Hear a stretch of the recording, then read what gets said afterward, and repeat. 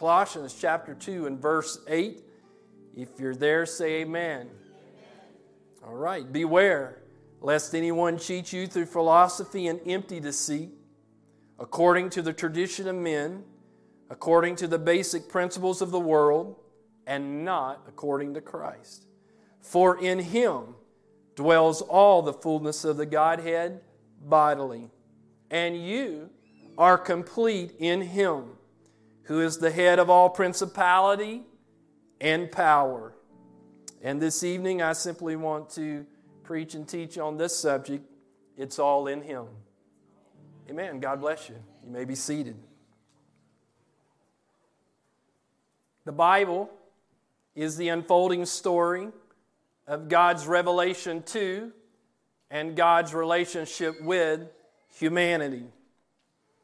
And the undeniable and cumulative witness of both the Old Testament and the New Testament is that our God is absolutely and indivisibly one.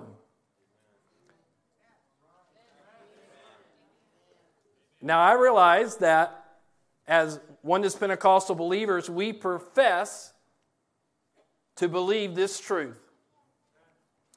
But tucked in the middle of a fascinating prophecy in the book of Daniel is this declaration in Daniel 11 and 32. Those who do wickedly against the covenant, He shall corrupt with flattery. But the people who know their God shall be strong and carry out great exploits. I understand that prophecy has an immediate context, but leapfrog to 2021, where you and I are living today, and I believe that it remains true and applicable for us as believers and disciples of Jesus Christ. The people who know their God shall be strong and carry out great exploits. And so my mission tonight is to unapologetically inform and remind us of who our God is. That He is the mighty God in Christ. That He manifested Himself in flesh to redeem us from sin, and that His name is Jesus. You see, when you and I do not merely profess that we are oneness believers, but when we genuinely live out a resolute belief that the fullness of the Godhead is in Christ Jesus. When we know that we know. We don't think, we didn't grow up this way, it's not just what the person on the pew told us, but when we know that it is all in Him, then you and I become unstoppable agents who fearlessly and relentlessly will align ourselves to our divine assignment, as Brother Herring masterfully preached Sunday. It's amen. Amen. So let's go to the Bible and survey what the Scriptures would say, that it's all in Him. Amen? Man, I kind of feel like I am doing a eulogy at a funeral right now. I mean, I think that we are a Oneness Pentecostal church. But I think my point is just made, that we can profess something we do not practically believe. Because if we practically believe that He is who He says He is, we are unstoppable. We are fearless. And we will do what we are called to do. Amen? Genesis 1:1, in the beginning, God created the heavens and the earth. And that begins the unfolding story of God revealing Himself to humanity. And that revelation is crystallized in Exodus 3 when God commissioned Moses to lead His people out of Egypt into the promised land. Exodus 3 and 13, Moses has some questions, and Moses said to God, "Indeed, When I come to the children of Israel and say to them, the God of your fathers has sent me to you, and they say to me, what is his name? What shall I say to them? And God said to Moses, I am who I am. And he said, thus shall you say to the children of Israel, I am has sent me to you. Moses, I am God alone.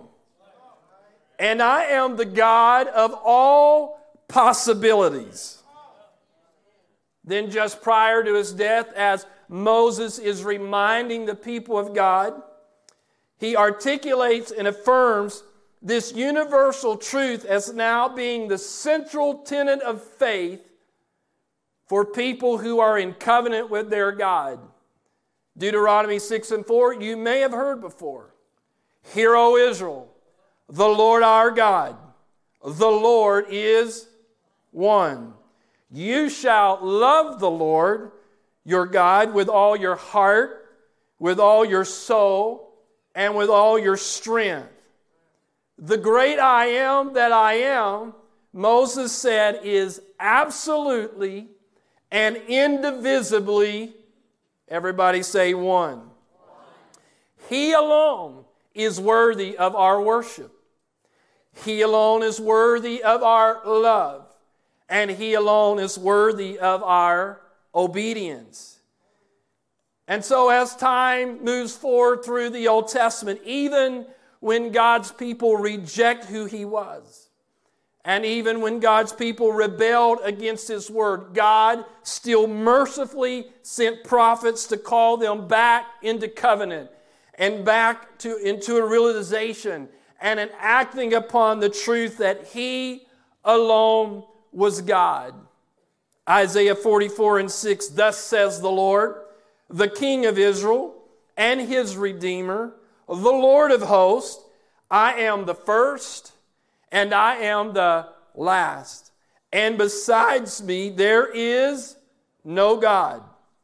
In Isaiah 43:10, God says, you are my witnesses, says the Lord, and my servant whom I have chosen, that you may know and believe me, and understand that I am He. And before me there was no God formed, nor shall there be after me. I, even I, am the Lord, and besides me there is no Savior. Amen.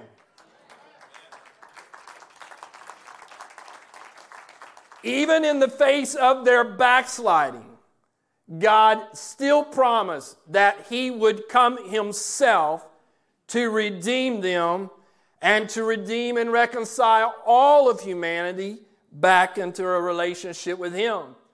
You may have heard this before, Isaiah 9:6, for unto us a child is born, unto us a son is given, and the government shall be upon His shoulder, and His name, whose name? Unto us a son, and His name will be called Wonderful, Counselor, Mighty God. Nobody has any problems with that. Everlasting Father, Prince of Peace. Of the increase of His government and peace there will be no end, upon the throne of David and over His kingdom, to order it and establish it with judgment and justice. From that time forward, even forever, the zeal of the Lord of hosts will perform this. So God said, I'm coming, a son, and His name shall be called Wonderful, Counselor, Mighty God, Everlasting Father, Prince of Peace.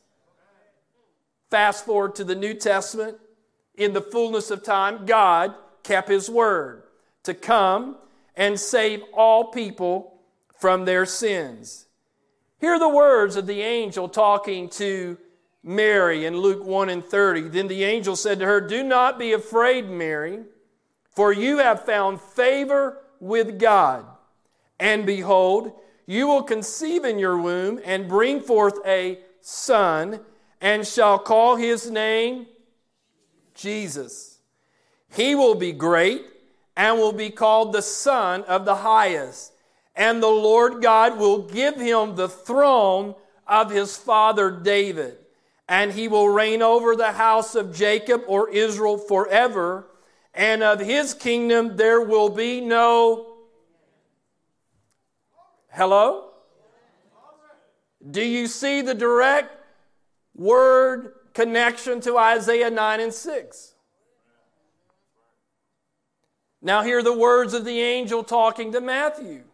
In Matthew 1 and 21, "And she," speaking of Mary, "shall bring forth a son, and you shall call his name, for he will save his people from their sins." Who alone is the Savior? So all this was done that it might be fulfilled, which was spoken by the Lord through the prophet, saying, "Behold, the virgin shall be with child and bear a son, and they shall call his name Emmanuel," which is translated God with us. Matthew wanted his audience to clearly understand that by incorporating the supreme Old Testament name of God, Jehovah or Yahweh, the name of Jesus encompasses everything the Old Testament had revealed about God. God, Yahweh, Creator God, was now expressly revealed to humanity through Jesus Christ. Deity and humanity was now inseparably joined together in the man Christ Jesus. This is the resounding message, by the way, of your Bible. It is the resounding message of the New Testament. But we can notice especially in the Gospel of John his persuasive witness to just who is Jesus Christ. John 1 and 1. "In the beginning was the Word, and the Word was with God, and the Word was God." John brilliantly used the language of logos, or word, to take on and to turn upside down the false beliefs of the Greco-Roman philosophers and the Jewish rabbis. They believed, and what the church came to believe, was that the Creator God would never descend into the messy cosmos of humanity. But John masterfully declared that the Creator God had not only descended unto the chaos, but that God had revealed himself in a relational and personal way. John 1 and 14.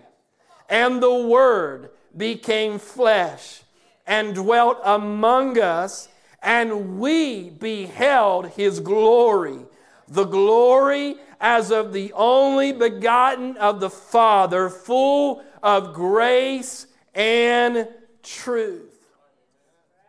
John then methodically demonstrates through the miracles and the I am statements of Jesus Christ that Jesus was God manifested in the flesh. We see a vivid snapshot of this in John 8 and 58 in a conversation about who is the son of Abraham. And Jesus said to them, "Most assuredly, I say to you, before Abraham was, I am." Now, the historical institutional church may have become confused over who Jesus Christ is. But the scribes and the Pharisees in that day, they were not confused about what he just said, which is why they immediately tried to kill him. They understood Jesus had not claimed to be from God. Jesus had not claimed to be a part of God. He wasn't coming to tell them that there was this big cherry pie in heaven and it was all one substance, but there were three distinct slices of the one substance cherry pie. which maybe you've heard some Trinitarian try to trot out there to defend the institutional beliefs of tradition. Jesus didn't come talking about a cherry pie. Jesus came and said, I am God. I'm not from God. I'm not a part of God. I'm not a slice of God. Jesus said, I am God. Amen?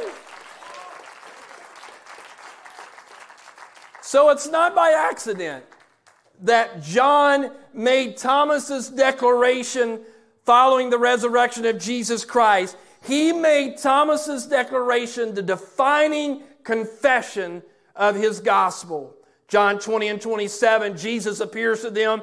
Thomas is now with them, doubting Thomas, right? And Jesus said to Thomas, hey, reach your finger here and look at my hands. And reach your hand here and put it in my side. Do not be unbelieving, but believing. And Thomas answered and said to him, my Lord and my God, my Christ and my Yahweh, my Christ and my Creator is what Thomas declared and confessed that Jesus Christ was. Jesus Christ was both the I am and the express image of the I am. Deity and humanity inseparably joined together. This is why to the apostles, Jesus being both Lord and Christ was not mutually exclusive, but mutually defining. It's why throughout their preaching, they interchanged the terms at will because they understood who He was. In fact, this transcendent truth of the identity of Jesus Christ, it transformed the church's greatest enemy into its greatest evangelist. We see that in Acts 9 and 3. As he journeyed, Saul journeyed, he came near Damascus, and suddenly a light shone around him from heaven. Then he fell to the ground, and he heard a voice saying to him, Saul, Saul, why are you persecuting me? And Saul said, who are you, Lord? Yahweh, Jehovah. Saul is a one God Jew anchored in the Old Testament. And Saul said, who are you, Yahweh? Then the Lord said, I am Jesus, whom you are persecuting. It is hard for you to kick against the goads. This supernatural revelation of who Jesus was transformed Saul, who we know commonly as Paul, into what may be the greatest ambassador of the Lord Jesus Christ who has ever lived. Why? Because he understood finally who Jesus really, really was. Now Paul possessed a masterful understanding of the Old Testament. He could from memory quote extensive passages. He understood every intricacy of the law and the oral interpretation of the law. Paul was a brilliant master doctorate level understanding of the surrounding Greco-Roman culture and the philosophies of that culture. So when Paul writes to the churches that we read in the New Testament, he is not theologically ignorant and he is not confused. His writings are not contradictory and they are not evolving. Paul is clear. It's all in Him. The mighty God in Christ, it is all in Him. Hear his writing to the Corinthians in 2 Corinthians 5 and 18. Now all things are of God, who has reconciled us to Himself through Jesus Christ, and has given us the ministry of reconciliation. That is, that God was in Christ, reconciling the world to Himself, not imputing their trespasses to them, and has committed to us the word of reconciliation. Paul declares God was in Christ. To Timothy he wrote, which would be considered the equivalent to Deuteronomy 6 and 4 of the New Testament. Paul says, "For there is one God, and one mediator between God and men, the man Christ Jesus."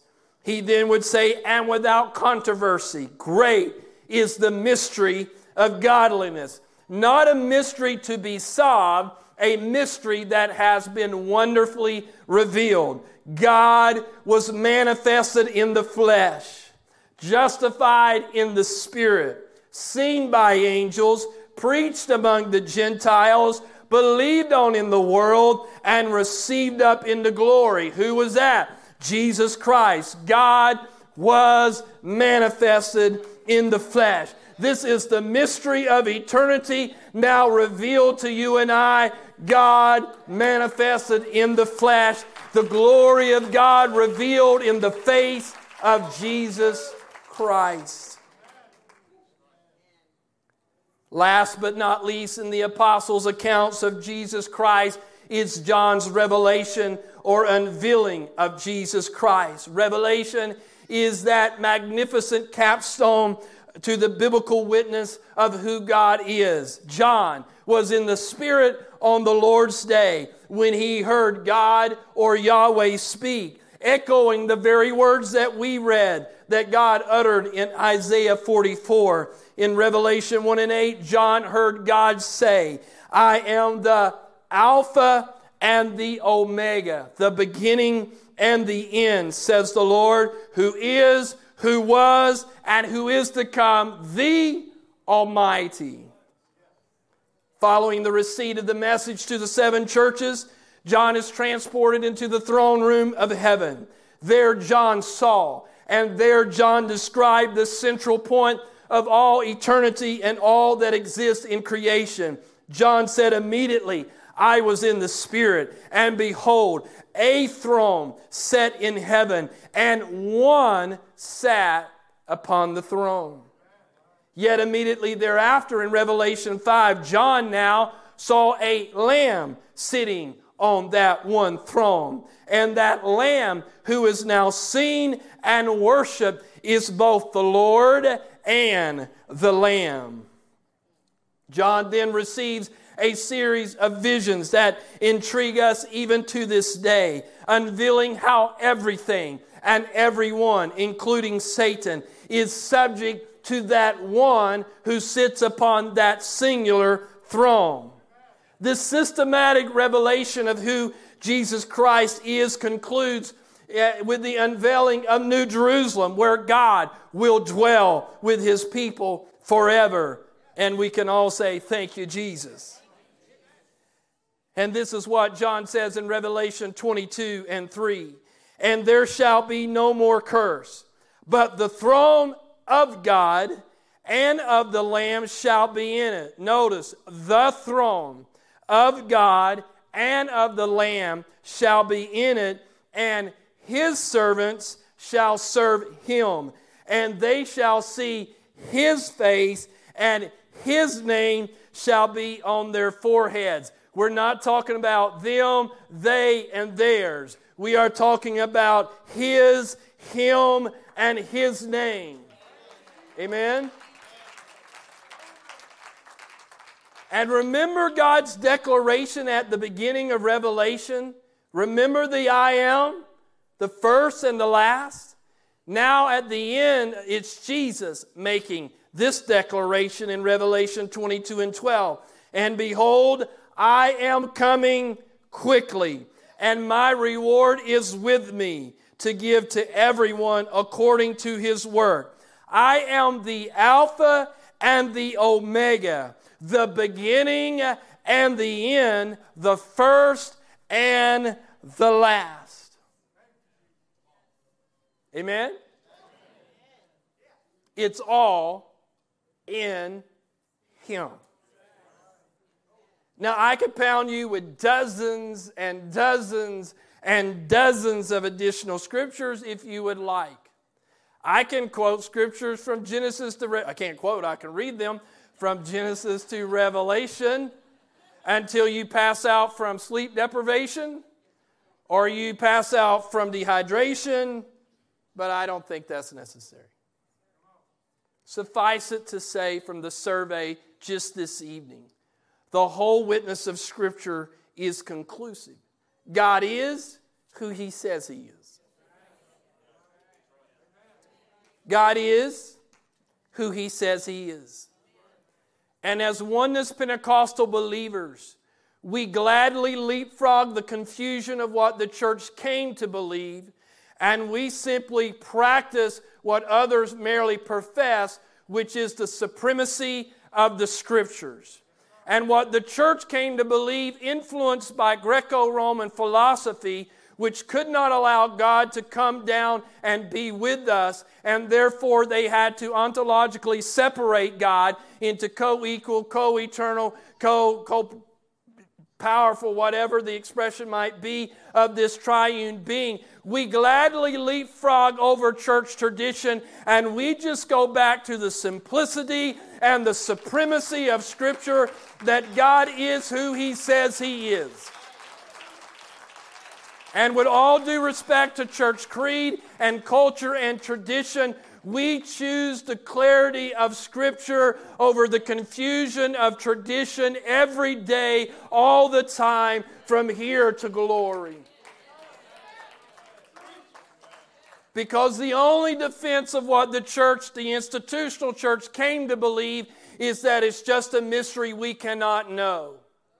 And so whenever the Scriptures get close or contradict, they just wave their hands and maybe even sincerely say, it's a mystery we cannot know. Well, I'm not sure I agree with that, because the God of the universe, who gave us His inspired Word, did not give us something that is confusing or that leaves us misunderstanding who He is. He gave it to us with such simplicity and clarity, because He understood, I really am who I say I am. And it's not any more complicated than that. I am the mighty God in Christ, and my name is Jesus, and I alone am the Savior of the universe.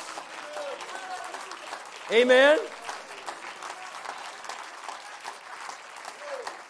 I'm the mighty God in Christ. I'm the everlasting Father. I'm the Prince of Peace. I am God all by myself. And if you try to split Him up, what you end up is a who's on first comedy of confusion about who are we talking to. Because it's God's Spirit, it's Jesus' Spirit, it's the Spirit working, it's the Spirit in Jesus' name, it's God coming in it's Jesus coming in His Father's name. If you try to splice God up, you have a comedy of confusion. But when you just take God at His word, then you can understand He is who He says He is. And if that God be for me, then who can be against me? And if I really believe He is who He says He is, then I can fearlessly align to my assignment. I can march into my destiny. I can be who God's called me to be. I can walk through every valley. I can take on every temptation.